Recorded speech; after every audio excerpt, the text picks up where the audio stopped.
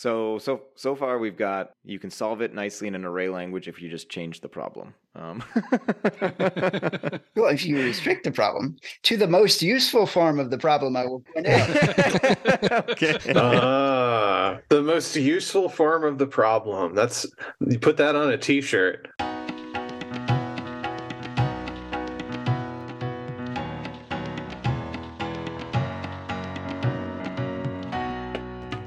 Welcome to another episode of ArrayCast. I'm your host, Connor, and today with me I've got four panelists. We're going to go around and do brief introductions. We'll start with Bob, then we'll go to Marshall, then we'll go to Rich, and then we'll go to our special panelist today, John. I am Bob Terrio. I am a J enthusiast. Very enthusiastic about J. It's the earliest I've ever announced before. I'm Marshall Lockbaum. I was formerly a J programmer. I worked at Dialog for a while. Now I develop BQN. I'm Richard Park. I'm an APL programmer and educator working for Dialog Limited. And I'm John Ernest. I'm a professional K programmer, and currently I'm working on an interactive development environment called Decker with an array-flavored language. And as mentioned before, my name's Connor. I am a research scientist / polyglot programmer with a huge passion for array languages, including all the languages we talk about on this podcast. And yeah, welcome to John. I think if we've got regular listeners, they'll know that Stephen, I think, has departed and is in the midst of a bicycle cycling trip right now. And so as a replacement for the representative of the K/Q, mostly K today languages or language, we've got John, who was a past guest that we interviewed two different times, I believe on episode 41 and 43, if I am recalling those numbers correctly from when I looked at them this morning. Highly recommend you go and check out those episodes, especially, I mean, both of them are fantastic, but I really, really enjoyed the history that you gave, John, of like the different K versions, because I think that is something that there are little bits and pieces of on the internet, but it's not like there's not a ton of folks that are able to speak super coherently to like going all the way back to the beginning up to where we are now with, you know, K7 and K9 or Shakti or whatever it's called. So huge plug. If you haven't heard those episodes already, go back and listen. We'll link them in the show notes. And yeah, welcome to the suite of panelists that we have here, John. It's great to be back and to be promoted, I guess. Yeah. It's a small promotion. We're going to create. We may or may not create a little section on the ArrayWiki APL site that mentions all the part-time panelists, because there's been a couple of them now. Marshall actually used to be one before. Were you a guest first, or were you a guest panelist first, Marshall? I was a guest. So you went from guest to guest panelist. Yeah, and now I'm even second panelist, which is just crazy. Senior principal panelist. Nope. Still second panelist. I'm working on my paneling skills, and maybe I'll be first panelist someday. We should go full corporate and give people titles. So yeah, executive vice president panelist. As long as I get a corner office. No, you get the office that you have, because this is all remote. All right, we've got a few announcements / follow-up / ads. So I guess we'll go to Bob with the first announcement, and then after that we'll go to Rich with two announcements, and then I'll spin the bottle from there. And I'm going to go off script right off the bat, because I said I was going to make an announcement. I will make that announcement, but the first thing I want to do is congratulations to Connor's dad, who won a National Investigative Journalist Award for Canada. That is really impressive. Congratulations to your dad. Thanks. He will not know that this congratulatory statement was made, because he definitely doesn't listen to this. But I will pass it along, and I'm sure he'll be very grateful for that. Thanks. Well, I think that's a big deal. Good for him. And the announcement I was going to make was Ed Gottsman has been working on the JWiki browser. And we actually have about a 7-minute video that we put together that just gives you the functionality of it. Now, this thing it works through the JQT interface at this point, but it gives you access to the JWiki. You literally hover over the different areas and it provides the pages of it. So it's very, very quick. And not only does it do the JWiki, it also does all the J forums. So if you're looking back through the forums, you literally hover over a year and a month, and all the threads show up. And then as you go to an individual thread, all the postings show up. So it's actually really worth looking at. We're hoping to expand it in the future and give it general access to people. Right now, it's just a prototype, but it's a very impressive prototype. And is it online at the moment that you can go play around with it, or this is just a video? You cannot go play. No, you cannot go play around with it yet. No, it's not quite yet. He's just in the process. He's got 4 or 5 people testing it. I'm one of them. I'm one of the lucky few. And he is looking to expand it, but it'll probably be a gradual rollout over the next month or 2, I'm guessing. And then we'll have it out as a general release. You'll still need to go through JQT, so you'll still need to have J downloaded at this point. But we are looking at other things, possibly trying to do something with WASM or something like that. All right, cool. So for now, check out the link in the description to a video preview of what will be available in 1 or 2 months. Rich, over to you. If you can't get enough array language content, specifically APL content, there is a new episode of the APL show, this little podcast I do with other regular array show panelist Adam Brzezinski. We're talking about primitives that we'd like to see, primitives that have been modeled, but mainly ones that don't exist yet in Dialog APL specifically, at least, in that episode. But also at the beginning of that episode is an announcement that I'm not 100% sure if it's been brought up very recently on the Arraycast. I know it has been probably talked about in the past, and that's the development of a proper array notation, literal array notation for APL. So currently, you sort of, for anything beyond vectors, beyond lists, you have to construct the array using primitive functions and things like that.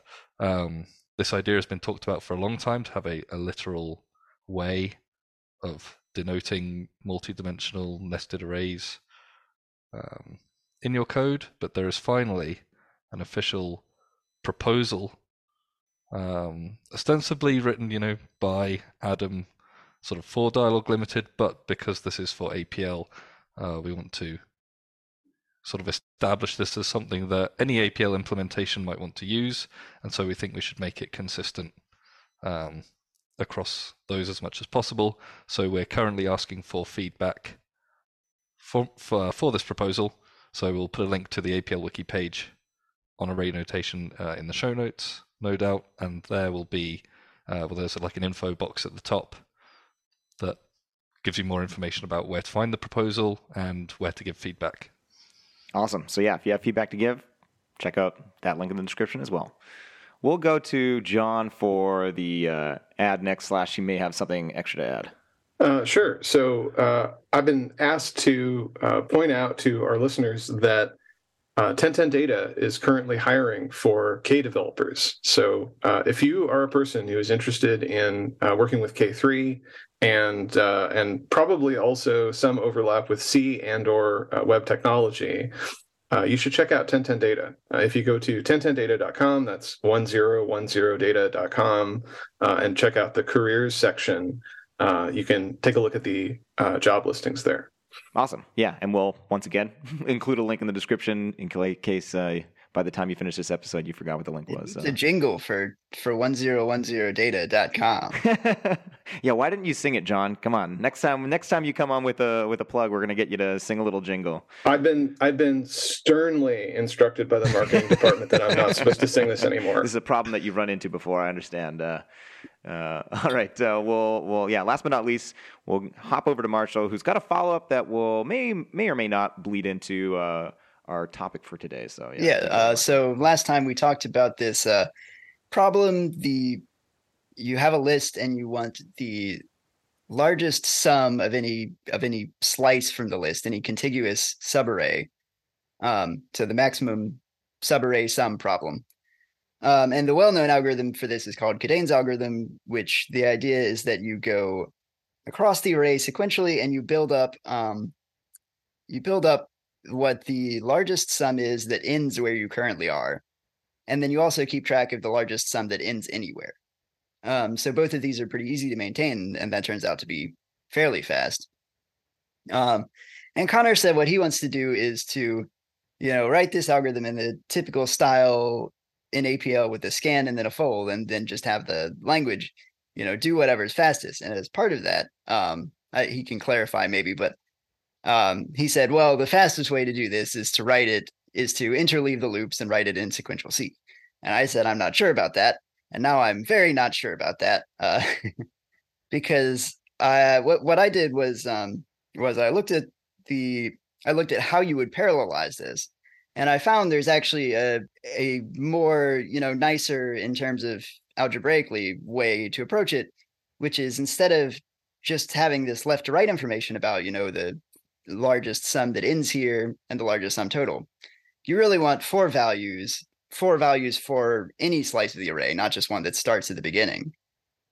So you want to know what the largest sum is total, but also the largest sum that ends at the right, the largest one that starts at the left, and the sum of the entire array.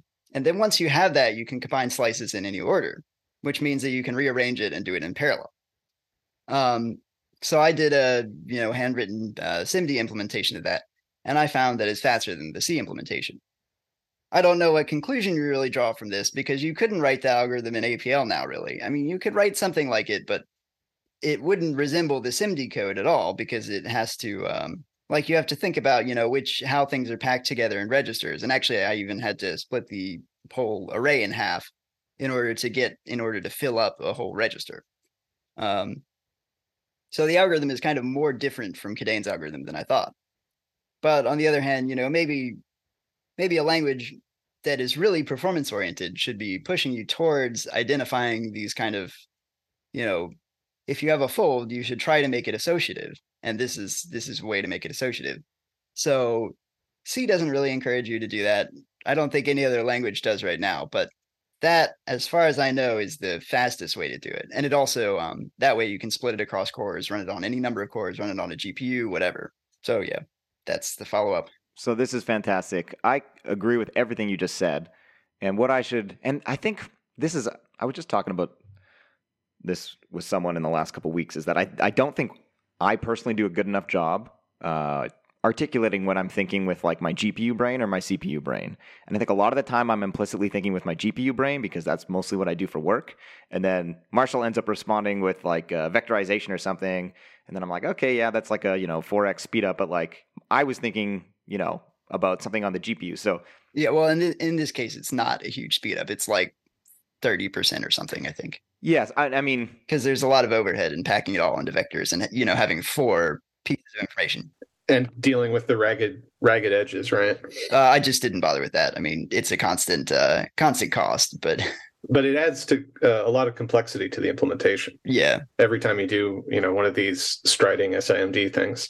So what I was going to say is that when I was talking about the folding both loops, aka one that's a scan and one that's a reduce, into a single loop, I'm talking about that being the fastest like sequential implementation. I mean, yeah, that's the fastest that you can do like directly from what you write to like without introducing new algorithmic thinking. I wasn't sure. I mean, I thought like maybe there's a way to take this scan and do something that's like fairly mechanical, or that's a known process, and turn it into like if it was associative, then yeah, there are standard ways to implement an associative scan fast.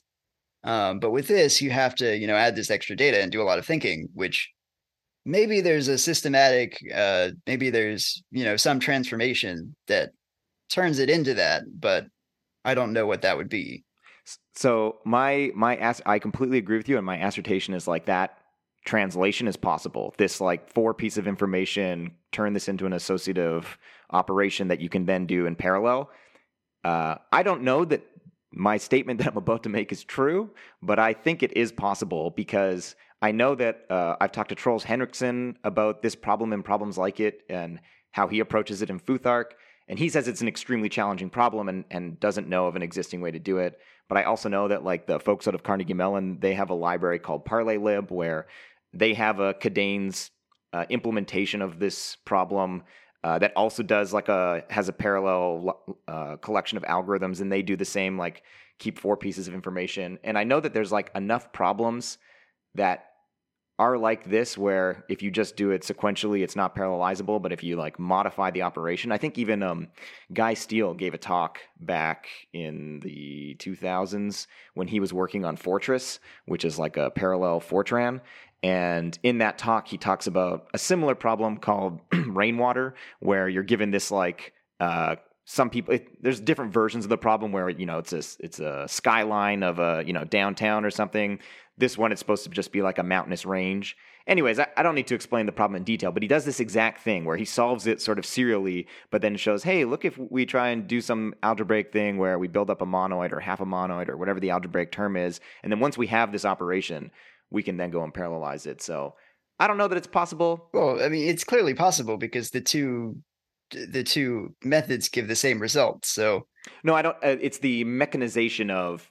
I want to write and also we should clarify, you said APL solution earlier. Technically the APL one's broken because their scan's broken, insert extra inflammatory statements. But in BQN it works. And that's where you write the, max reduced and then scan with your fork for the binary operation. Like I want to be able to write that and then have a sophisticated enough interpreter or compiler that like sees that expression and goes, oh, we can parallelize this by generating what you said basically looks extremely different and is a different algorithmic solution. But like, that is my pipe dream, is like, write the easiest, most expressive thing that like naively, when you look at it, it's like, oh, you're materializing an array from the scan and then doing a reduction on that. And like, best case is you're not materializing that array. Best case is like, it completely changes what you would think naively happens and creates this like associative operation that can then be parallelized. Yeah, well, I mean, so we know that's technically possible. What you do is you go through sequentially every possible algorithm, and for each algorithm, you go through every possible proof that it's equivalent to the algorithm that you asked for, and then finally find one. I think Rice's theorem might have a bone to pick with that. You can figure out the best possible algorithm with a bounded, like if you bound the length of the algorithm and the length of the proof. So, I mean, and then we know, because I did it, it's possible to have this other algorithm. So eventually that would find this algorithm, but it would take a long time. Is that the Mathematica, the Wolfram model of computation? Isn't that their idea, more or less? You type in solve Cadenes, it comes up with. Well, the Wolfram model is also the somewhat more realistic version of what Marshall is proposing, which is where instead of diagonalizing on the fly when you compile things, you build a database of transformations that you can do algebraically on code. And as long as you're dealing with compositions of primitives that are well behaved in certain ways, then you can identify special combinations and optimize them. The problem is that there is an enormous combinatoric explosion of possible combinations that you might want to make special. Well, I mean, so obviously another thing the compiler could do is just have Cadene's algorithm in particular hard coded. So just make it a primitive and then problem solved. We know there are various ways that a compiler could handle this. And the question is, is it practical for it to handle this and similar problems? And that's what we don't know. And part of the reason why it's hard to figure out whether it's practical or not is that we can't prove it's impossible because it is possible. So it's hard to say how much could a compiler do if you just gave it the scan and reduce thing as input. I think it's an incredibly interesting problem to solve, though, that like in my pipe dream world, there is like a hierarchy of algorithms, and there's actually only like a very small set of fundamental algorithms at like the root of your hierarchy. There's reductions, there's scans, there's maps. You get into like the cut category, as they call it in J, but like you can very quickly like implement 80% of other algorithms just as like specializations of those fundamental ones. And then the problem is like, how can you define a coherent set of transformations just based on that like primitive fundamental small set? And if you can do that correctly, I think like you said, the generalization of this, where we're not hard coding, recognizing the 8 symbols that spell Cadenes and BQN, but like, it's a generalized, we see this pattern, we can do X, Y, and Z. I think like, you can actually get quite far with that. There's a language design principle that Stephen Apter and I have talked about a few times. Tiling space. Like you think of the collection of primitives that you have available in, say, K, and there are first order compositions of those and second order and so on.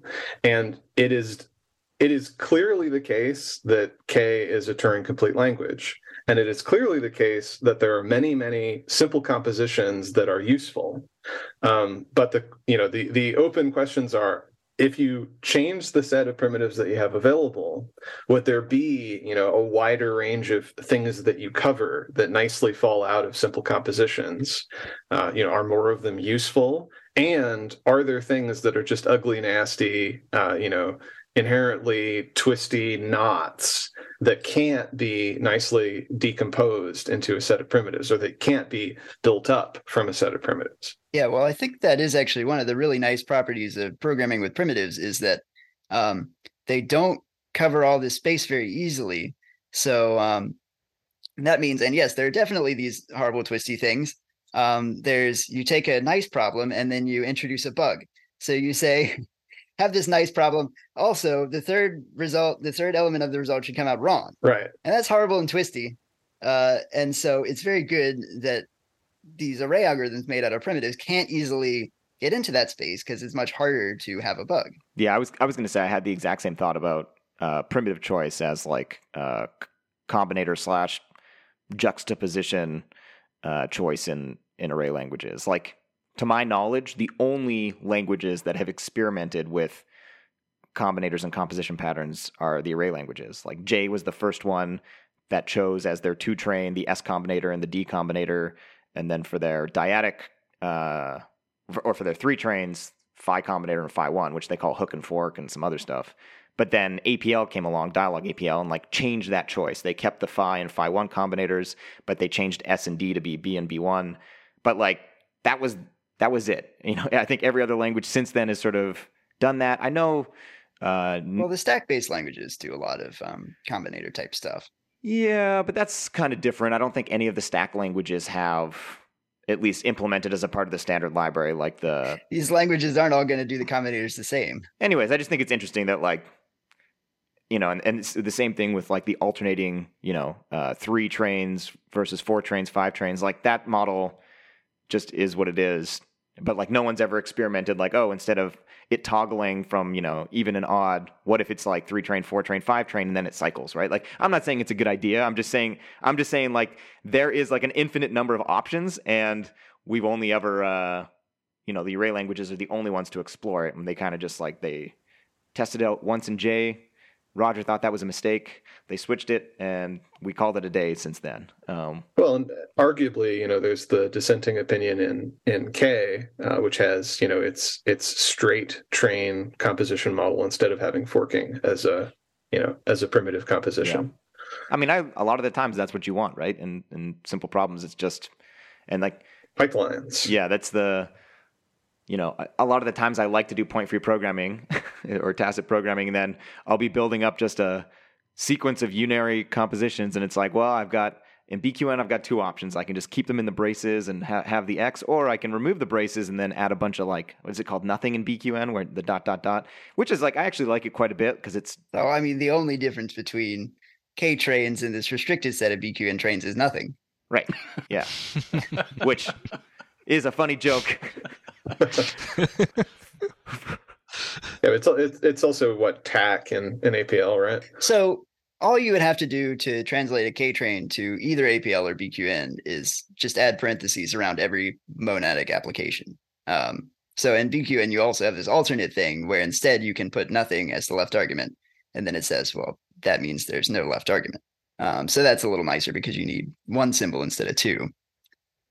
But yeah, so K-trains, other than the syntax, which is important, they're a special case of APL, BQN, not quite J trains. All right, well, this discussion has been great. Should we segue into a different problem?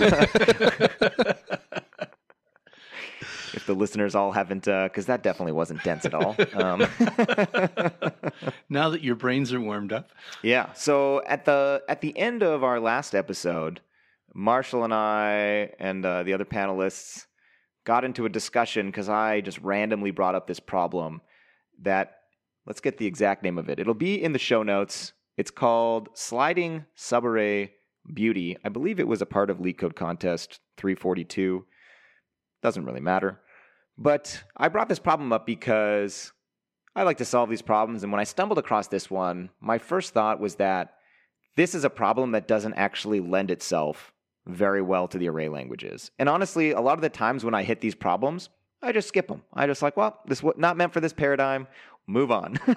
And then the next time I see a problem and it's like, oh, calculate the maximum number in the columns of this matrix. And I'm like, oh boy, that's 2 characters. I'll solve this one. And so I brought this up, and then we ended up having a mini discussion about it. And so I think the rest of this episode for the next, 45 minutes or so will be kind of just... Thinks he knows what's going to happen for 45 entire minutes. Yeah, that's a bit, what's the word? The hubris. Yes, I should, take a step back because we rarely get 5 minutes, of knowing where we're going.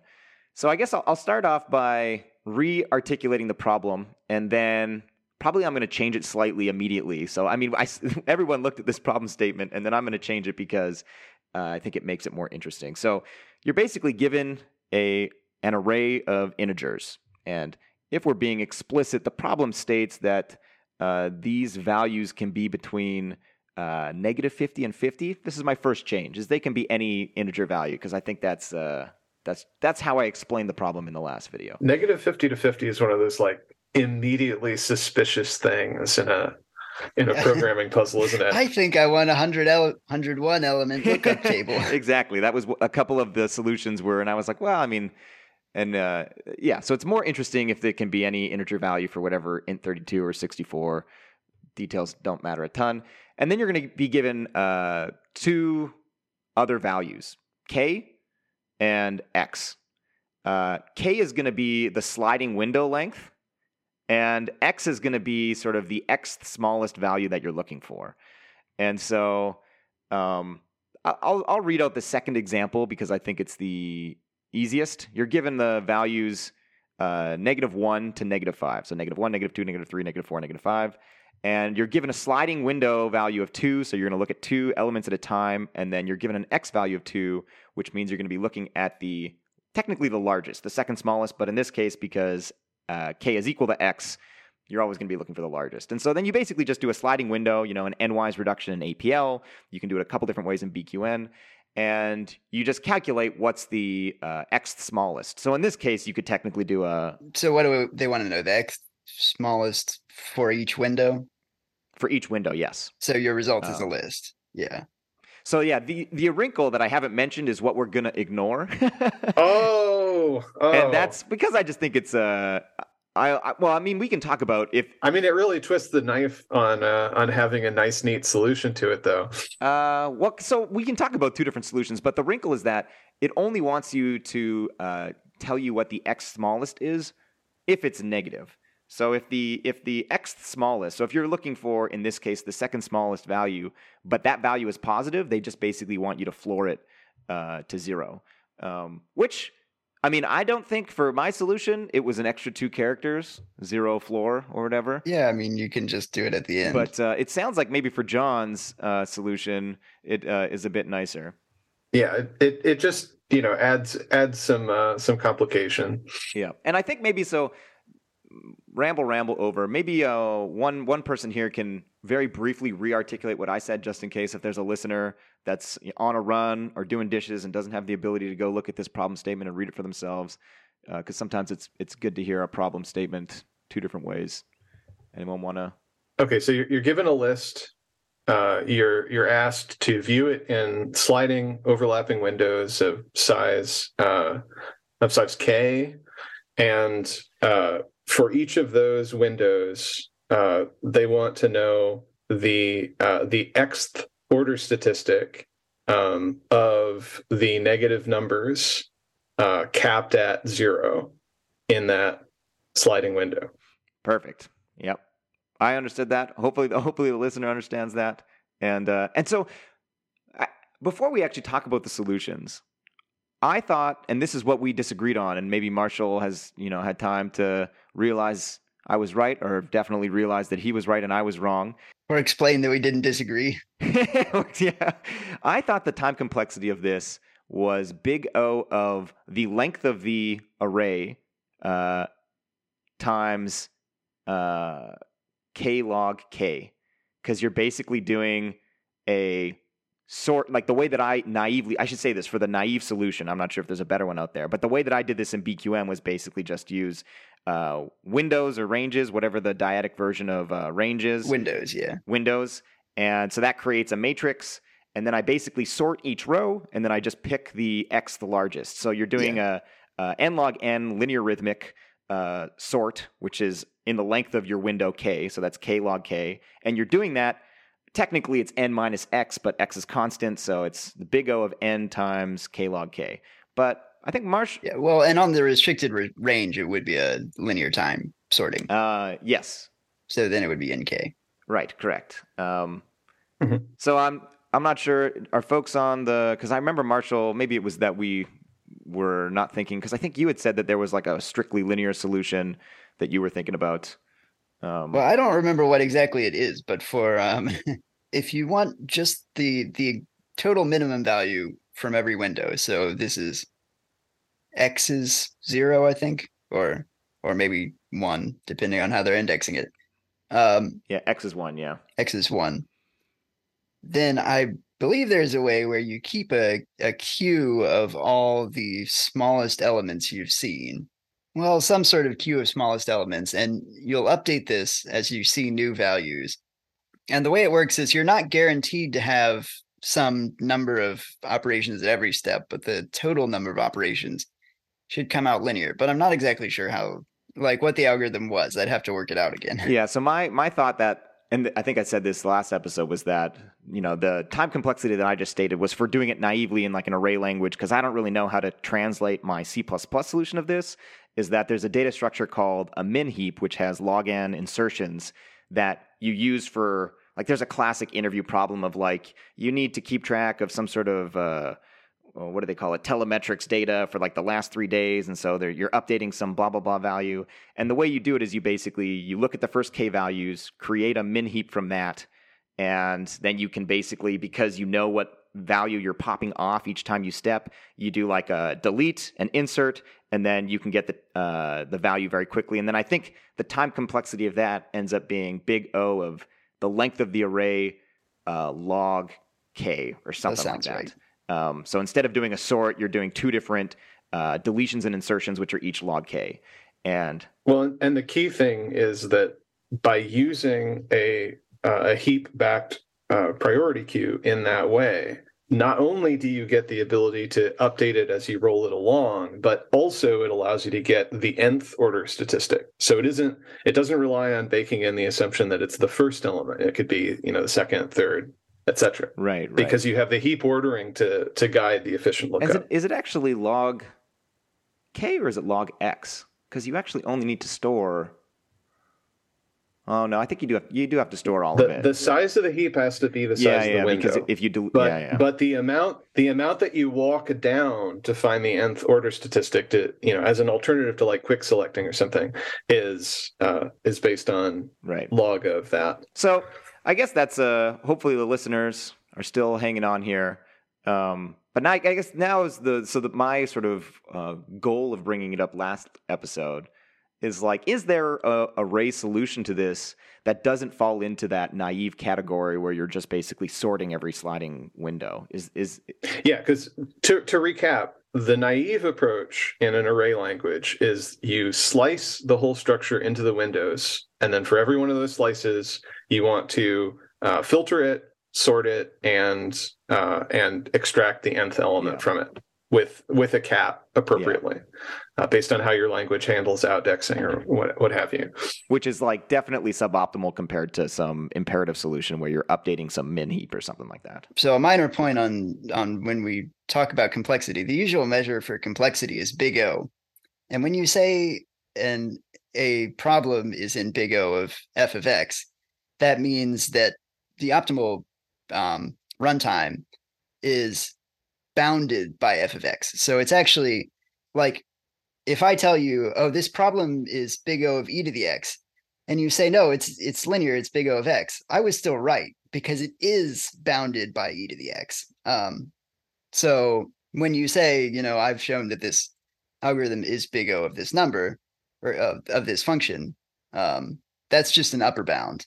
And people don't generally, it's pretty hard to prove a lower bound. But if you had a lower bound, you would use like theta, which says that it actually grows corresponding to this function. The point, you generally want a relatively tight bound because otherwise it isn't a very helpful categorization. Well, obviously if I tell you the algorithm's O of e to the x, it's like, yeah, I'm right, but not very helpful. You're not going to say, oh, great, problem solved. Well, another thing that I don't think got brought up in the previous discussion for this is that the efficient priority queue approach to this has the right complexity class in terms of overall performance, but it is also inherently sequential, right? Yes. So whereas the naive K approach, or APL or what have you, is in fact inherently parallel. Yes. So when we start talking about performance on a real computer, it's important to consider that you can be in the right complexity class and still be slower in practice for many reasons. Well, I will say it's not totally sequential because you can run multiple different sets of windows. Like you can split the array up large scale, but it's not still like the path you follow every time you insert to the heap is different. So you're doing like a different thing every time. It's more like it could be evaluated concurrently than really in parallel. Well, but in the APL approach, the parallelism is just immediately there. Like in K, there's an each there. And whereas you can recognize that it is possible to contort the C version of this even more in order to harvest more parallelism. But that isn't actually the same algorithm. It's another even more complicated algorithm. Yeah. And just in case for the listener, because we all kind of nodded our heads when John said, "Oh, the priority queue version is inherently sequential and the sliding one is parallel." And we all went, "Yeah." But in case the listener didn't hang on to that, the reason that it's inherently parallel is because you can imagine that like a sliding primitive that does a reduction on each of those. This is a very sophisticated reduction where we're doing some partial sort or sort and then picking out a number. It's not actually like a max reduction, but we're doing some operation on each sliding window. So we could do like a for each sliding window, and that primitive could just be parallel where you're passing it off to different cores or, there's a bunch of different strategies. Whereas the priority queue one, the way we explained it, you're doing basically a sequential left pass on your sequence, which, as Marshall pointed out, you could break that up. You could, we're doing something that does not actually carry. But you are still redoing some work at the overlap. Yeah. Like you have to do a full window before you get anything out. Exactly. Right. I guess the same is true in the array parallel version. You have to sort a whole window, but. Yeah, well, and in K and in Q, there's depending on which dialect you're dealing with, there's each and there's peach, and that the peach implementation is allowed to use different strategies in terms of how it stripes or divides up the work across cores.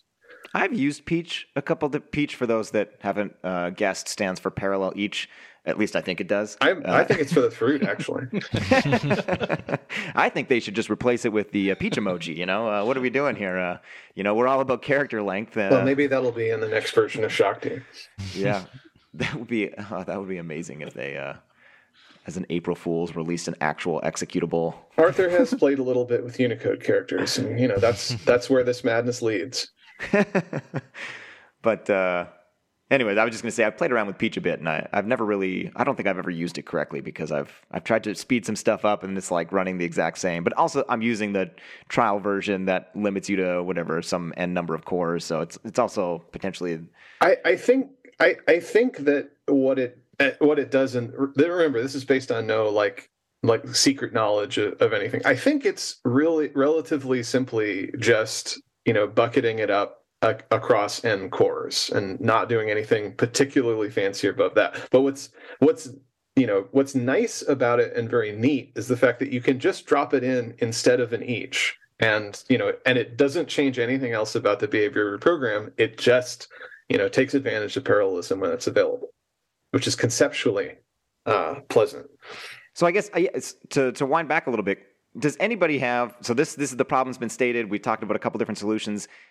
Is everyone's gut reaction to solving this like the naive way, or does the elevated array language programmer have that solution, but then they go, oh yeah, but there's a different way to get a better performance profile similar to the priority queue thing that you might be doing in a non-array language?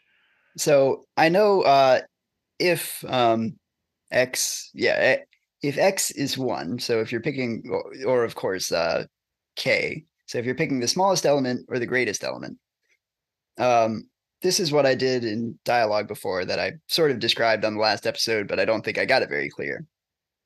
What you can do, well, so first, the case with 2 windows, that's a pretty standard thing to do, and the array language is going to, I think most array languages are going to do this for you. In BQN, you don't even have, you could do this with Windows, but it would be slow.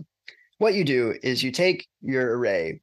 All you want is the min of each pair of elements or something like that. But what you do is you take 2 views of your array that are offset by 1. So you're going to take 1 drop of the array and minus 1 drop of the array.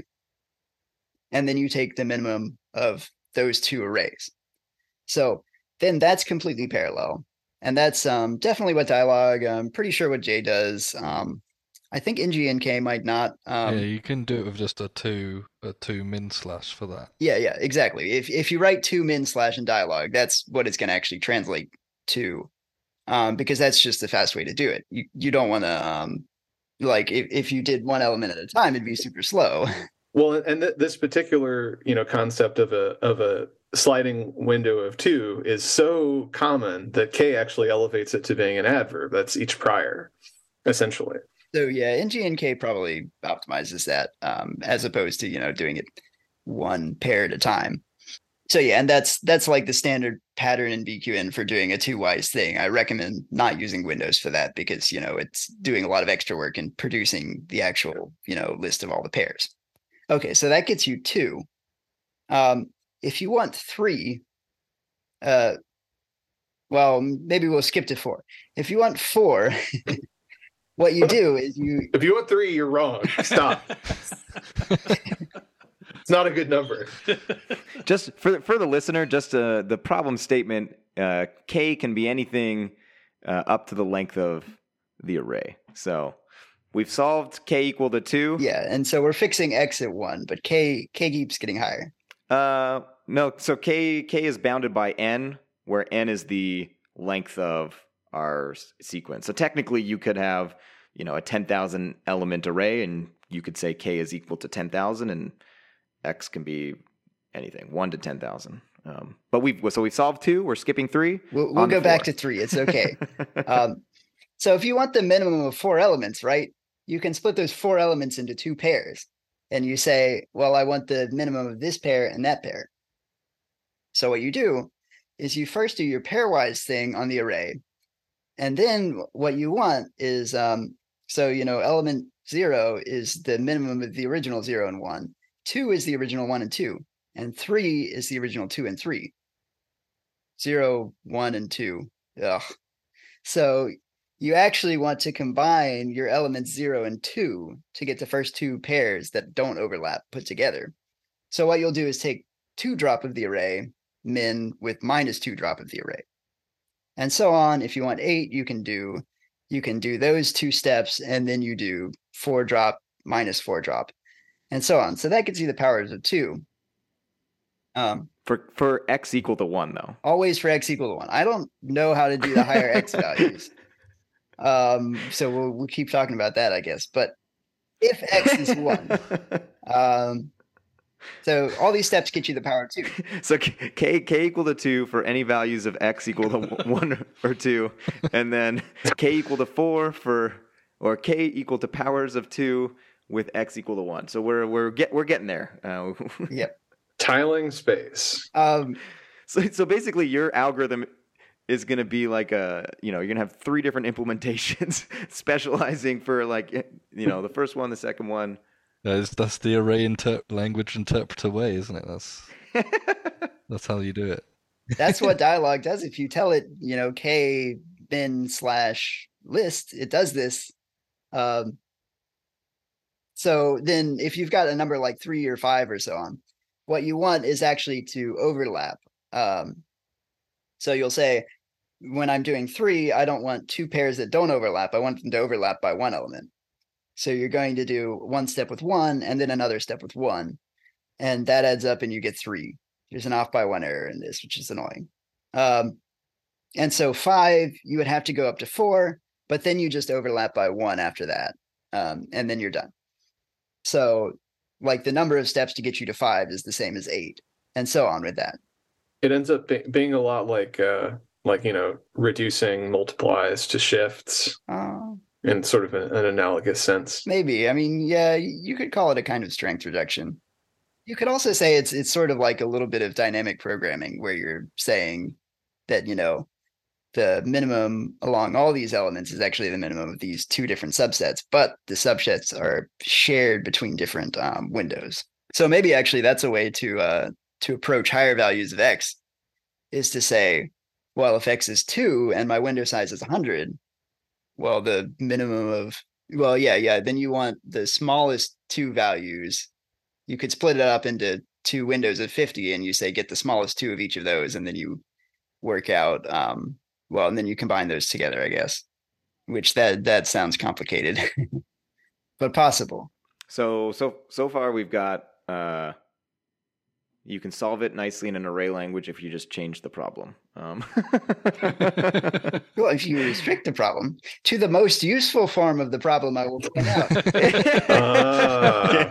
The most useful form of the problem. All right. You put that on a t-shirt. See, this is the thing. The array language won't let you do dumb stuff like take the 4th smallest value from every window of size 100. Who does that? It's true. It's another common thing, isn't it? A user comes up to an array language person and goes, I've got this problem in my code. Can you help me do this thing? And then the array language person goes, well, what are you actually trying to do? And then tells you to write something entirely different because you're actually approaching the problem. Are we approaching the problem wrong right now? I don't think so.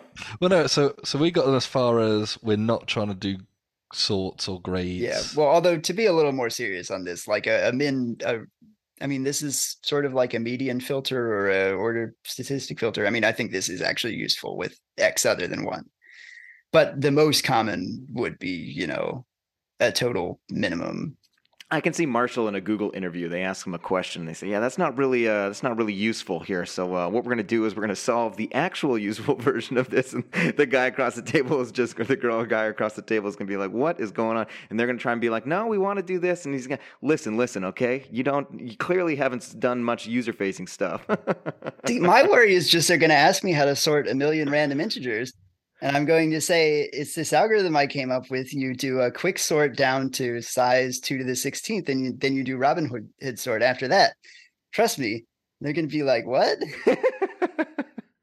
I mean, potentially the answer to all of this is just that, yeah, we just we throw our hands up and we take the performance hit and that's it. Well, I mean, again, the thing is, it's a problem that is very clearly designed to be solved using a sliding window and a priority queue backed by a heap. Period. That's what it's intended to be done with. I mean, and there are problems that are just specifically concocted around that kind of a conceit. But the fact of the matter is that there's still a fairly elegant parallel solution available in APLs. With the caveat that it has a difference in how many allocations it has to do and so on. It's the only other thing I've got to add on this, but it's also kind of specific to at least Dialog APL, because I'm guessing, Marshall, your Windows thing, that's a flat 3D array, and then your interpreter is doing the traversal when you pick out the nth, column or something after you've sorted all of them. Oh no, but then it's the sort rank one that I'm interested in, right? Or the sort each after you've partitioned it, or whatever it's going to be sort each in K, right? Is that there are these flat array partitioned vector sorting idioms. You can find them like on Apple Card, that's where I just looked. So this one involves 2 grades and a plus scan. But I think in this scenario it means replicating the list in some way so that because this would only work. You'd basically give a Boolean list on the left, a Boolean vector, where a 1 indicates the start of each of your partitions, which would be each of your windows, and then on the right is your list of numbers, and then it gives you the grade for sorting each subarray. Yeah.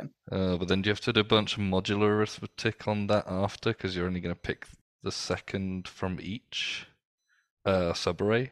What I'm saying is in Dialog APL, when you create this list, when you do the windows, you get a nested. Yeah, so you're saying you could turn the individual sorting into one big grade, and I mean, I think that would work. The issue is that sorting generally is like in log in, so I mean, by combining all these arrays together, you'd do more work. I mean, unless it's a restricted integer range, which, I mean, given that, like, if they're 32-bit integers, they are a restricted range. But whether it takes advantage of that depends on how many you have. But I know there is code for sort rank 1, although all that really does is to take out all the decision making about the size of the array, because it knows the size is fixed. But there are also there are parallel things you could do. So like a sorting network is a really fast way to sort small arrays. I mean, you just have a fixed arrangement of comparisons that you do on pairs of elements or swaps. I mean, you compare and swap if they're out of order. And so if you have a lot of arrays, actually, you can then pack those into vectors. And since you're doing the same swaps for all the different arrays, you have a bunch of very simple vector operations that go together. So yeah, you can actually do something with saying, well, I have a bunch of sorts all happening together. But I mean, still fundamentally, it's your complexity is n times k or higher there. So I mean, if k is large, that's not good. All right, so one comment and one question. The one comment that is in response to something you said, John, is that this is technically actually, like, yes, this is a concocted LeetCode problem, but this is actually like a thing that comes up all the time. Yeah, this is pretty good for LeetCode. Like, technically, I think the primitives in Q, I'm not sure if there's actually like a moving median, but like the moving averages and stuff, I know that's different because you can actually update that in constant time. You don't need a heap backed priority queue kind of thing. But this kind of like streaming telemetrics, where you're trying to update something over the last 24-hour period and you're popping stuff off and pushing stuff in to update these statistics, is definitely like a thing that happens in the real world. So I wouldn't say that this is a completely contrived example. So that was the comment. The question is, so your sort of response was, we have actually a decent solution in APLs using that umbrella term if they're parallelized so that you can chunk this stuff up. So the question is like today, what of Dialog APL, BQN, KQ, any of the other ones, if we want to mention them, can you actually write that version? So I know that J now has... threads. Yeah, threads, :T. So I think J can do it. Q should be able to do it with the Peach primitive. Yeah. Yeah, so I think that's the smallest change, because you just, change each to Peach. Yeah. With J, you have to add the threading primitive. So, I mean, it's not much either, but you have to add a whole primitive here. In Dialog, you have to download a workspace that's a model of Peach. Yeah. And do K, BQN, and Dialog APL, do they have any way to do that, or would stuff need to be added? Well, Peach is in some dialects of K. As the word Peach? Yeah. So, or sometimes it's underbar. Underbar? I thought underbar was drop. Well, it depends on the dialect. in older versions, in K2 and K3, an underbar prefix on a name is how you supply all of the built-ins The stuff that's it's technically a primitive, but it's infrequently used enough that it gets pushed off into this ugly space of getting actual English names for things, like SV and VS for the encode and decode. This is what Kayers think English is. Yes. Was that you reading off a well-named function, SV, SBNS, or something like that? Underbar SV and underbar VS are a pair of built-ins in K3 for doing what is called decode and encode in several other array languages. Gotcha. Scalar vector scalar is where the name comes from. Oh yeah, I've seen that somewhere. I'm not sure if it was in a paper. Yeah, and then in K5 it's there's also an APL SV and an APL VS if you're interested in history. The SV was shared variables, I think. Oh, great. Oh no. So some Ks you can do it. So the old document called Peach for Dialog APL, but that is what evolved into what's called Futures and Isolates, which is like I say, right now it's a workspace you have to download to do it, and it doesn't do threads on different cores. So it's TCP. Well, I guess technically it is, but it's like sending stuff over TCP, and the setup for that's quite intensive, I think. So you like set up a web server and then you can run things in parallel. Yeah, literally right. Yeah. There are symbols assigned for it. And BQN, if you want to do it in parallel, you have to spawn processes really. So you're doing that through the shell pretty much on your own. Well, and it's one of those things where semantically, each and Peach are supposed to be the same operation. It's just that one of them is faster if you use it in the right situations. And so there's kind of assuming your operand doesn't have side effects and change stuff. Yeah, which is part of the judgment that goes into that. But like in a pure sense, that's why they're different primitives at all.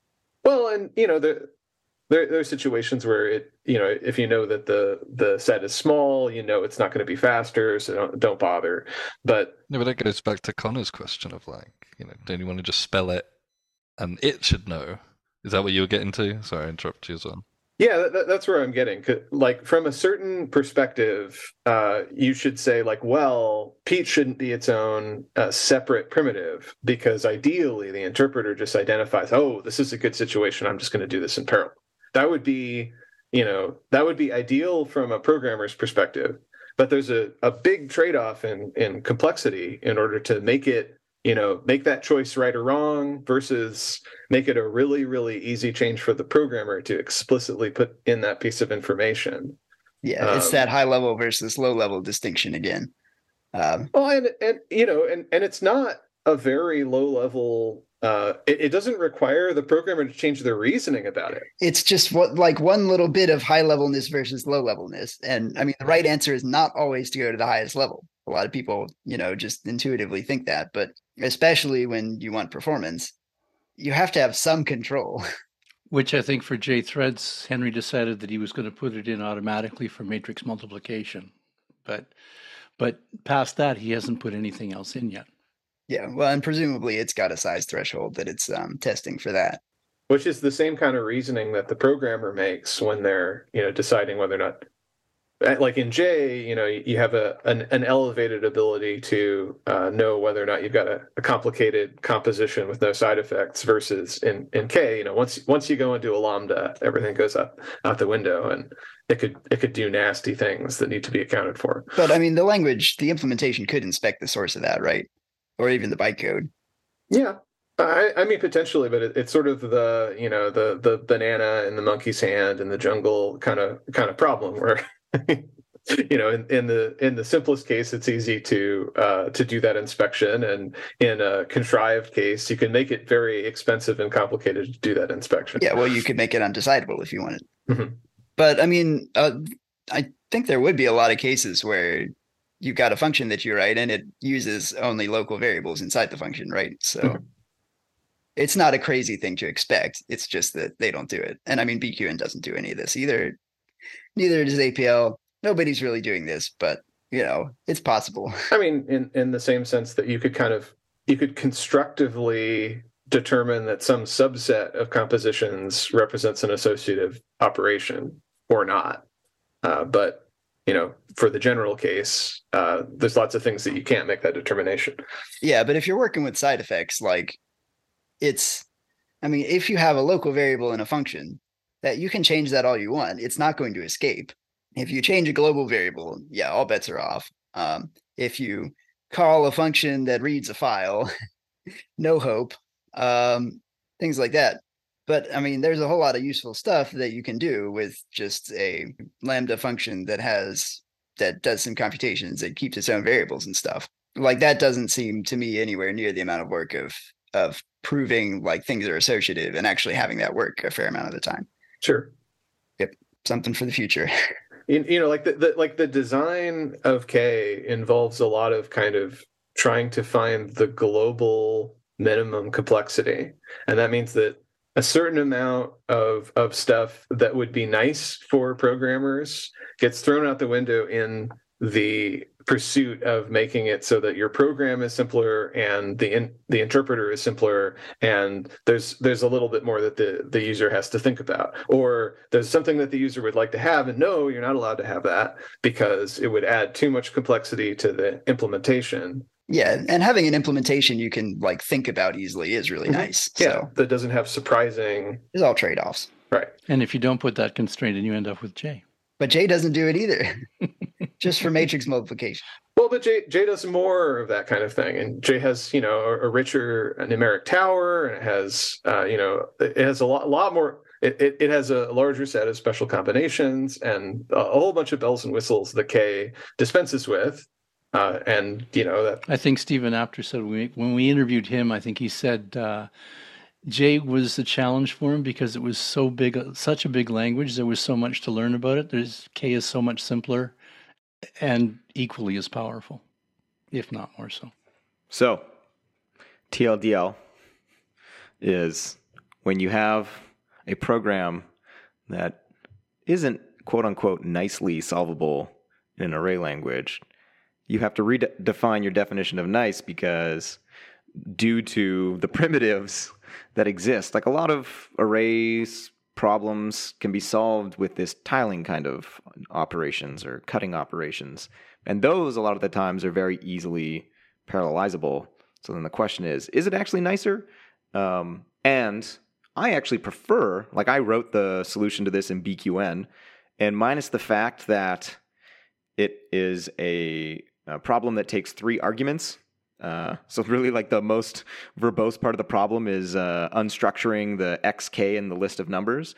This is a one-liner. It's, and technically I did it the slow way using Windows, which is suboptimal. But like in an array language where I think, I believe Q and K have multi, X, Y, and Z, so you wouldn't have to do that destructuring.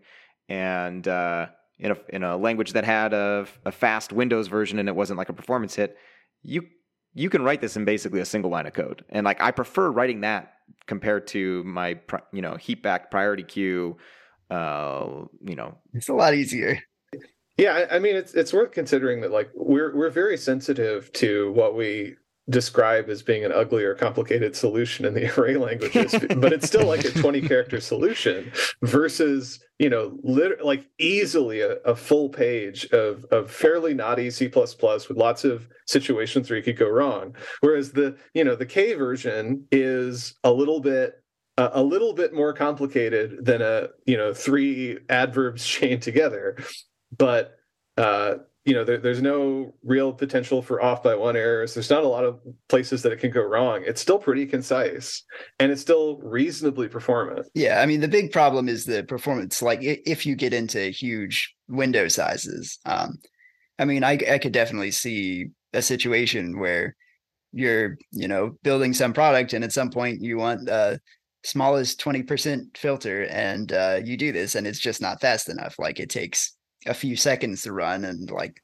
that's really a pain. Well, in the world of industrial K programming, you know how we solve those problems? C? Yeah, you write a C implementation, you wrap it in a little DLL, and you call it from K. No problem. Just like all of the built-ins in K. Yeah. K has an FFI, and at 1010 data, for example, there's a fair number of things that involve like thorny string manipulation and dealing with Unicode. Unicode is not something that's just, for free built into K3. And every time inherently sequential things like that have to happen, you just write the hot parts of it in C, and you wrap it up in a nice library, and then you don't have to worry about that. You can write your higher level logic in K, and and it works. Yeah, I mean, at the same time, if we found an array solution to arbitrary X values, I mean, that would be pretty cool. It would probably be less error prone than the C version. Maybe not. It might be really crazy complicated. It's hard to say before you actually solve these problems. But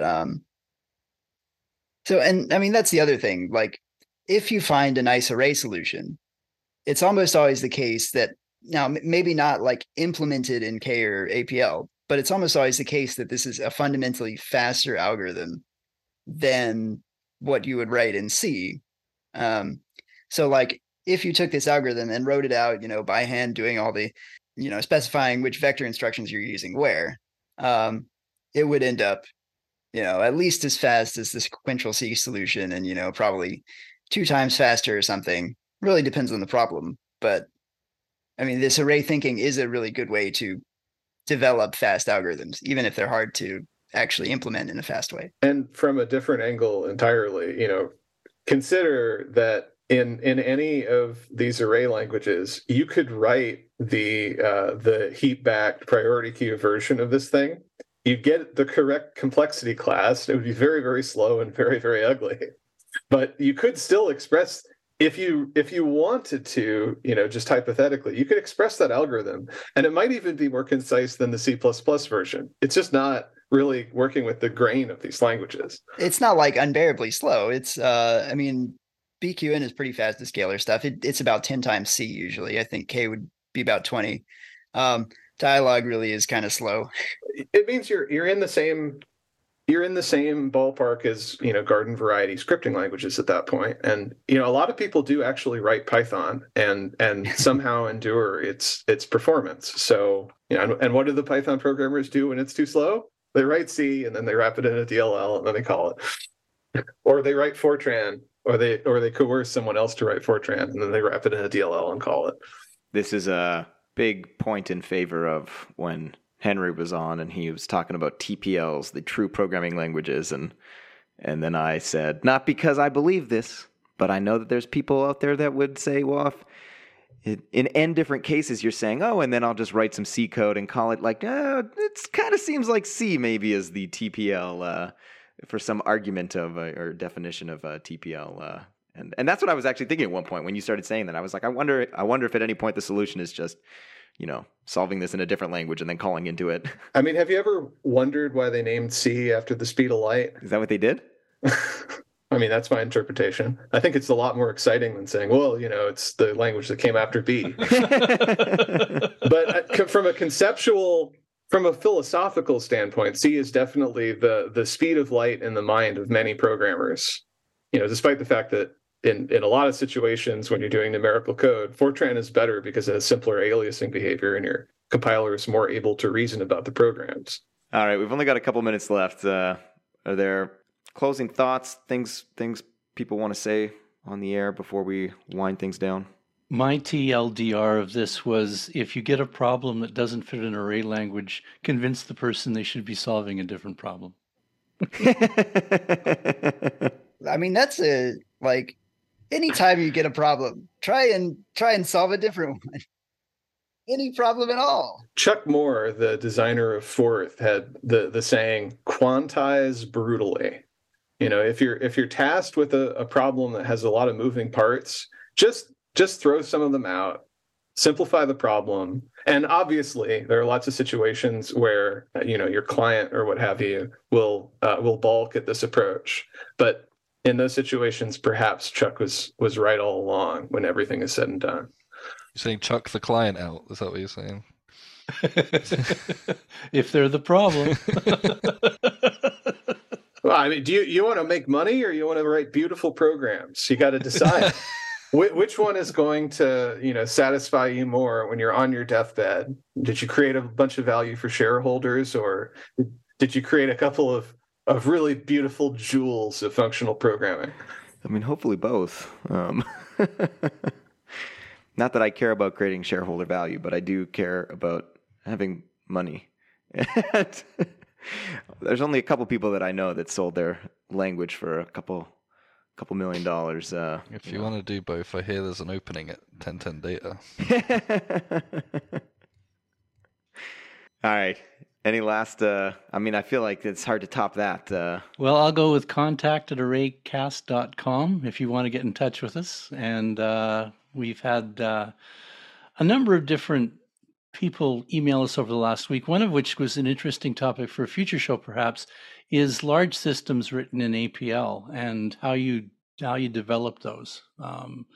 Whether APL is or the array languages are just basically built for LeetCode, which of course we know they're not just built for LeetCode, but quite the opposite. The opposite, yeah. LeetCode is built for APL? as proven by this episode. Well, maybe the contrapositive. LeetCode is built for not APL. But I saw a recent discussion where somebody said, well, they started to talk about large programs that were written in the array languages, but the code that's written isn't that large. So that kind of proves their point, is that it's still small, even though it's large for an array language. Anyway, it would be worth exploring at some point, I think, how we approach working in larger systems, how you work in a large system and play nice in the playground.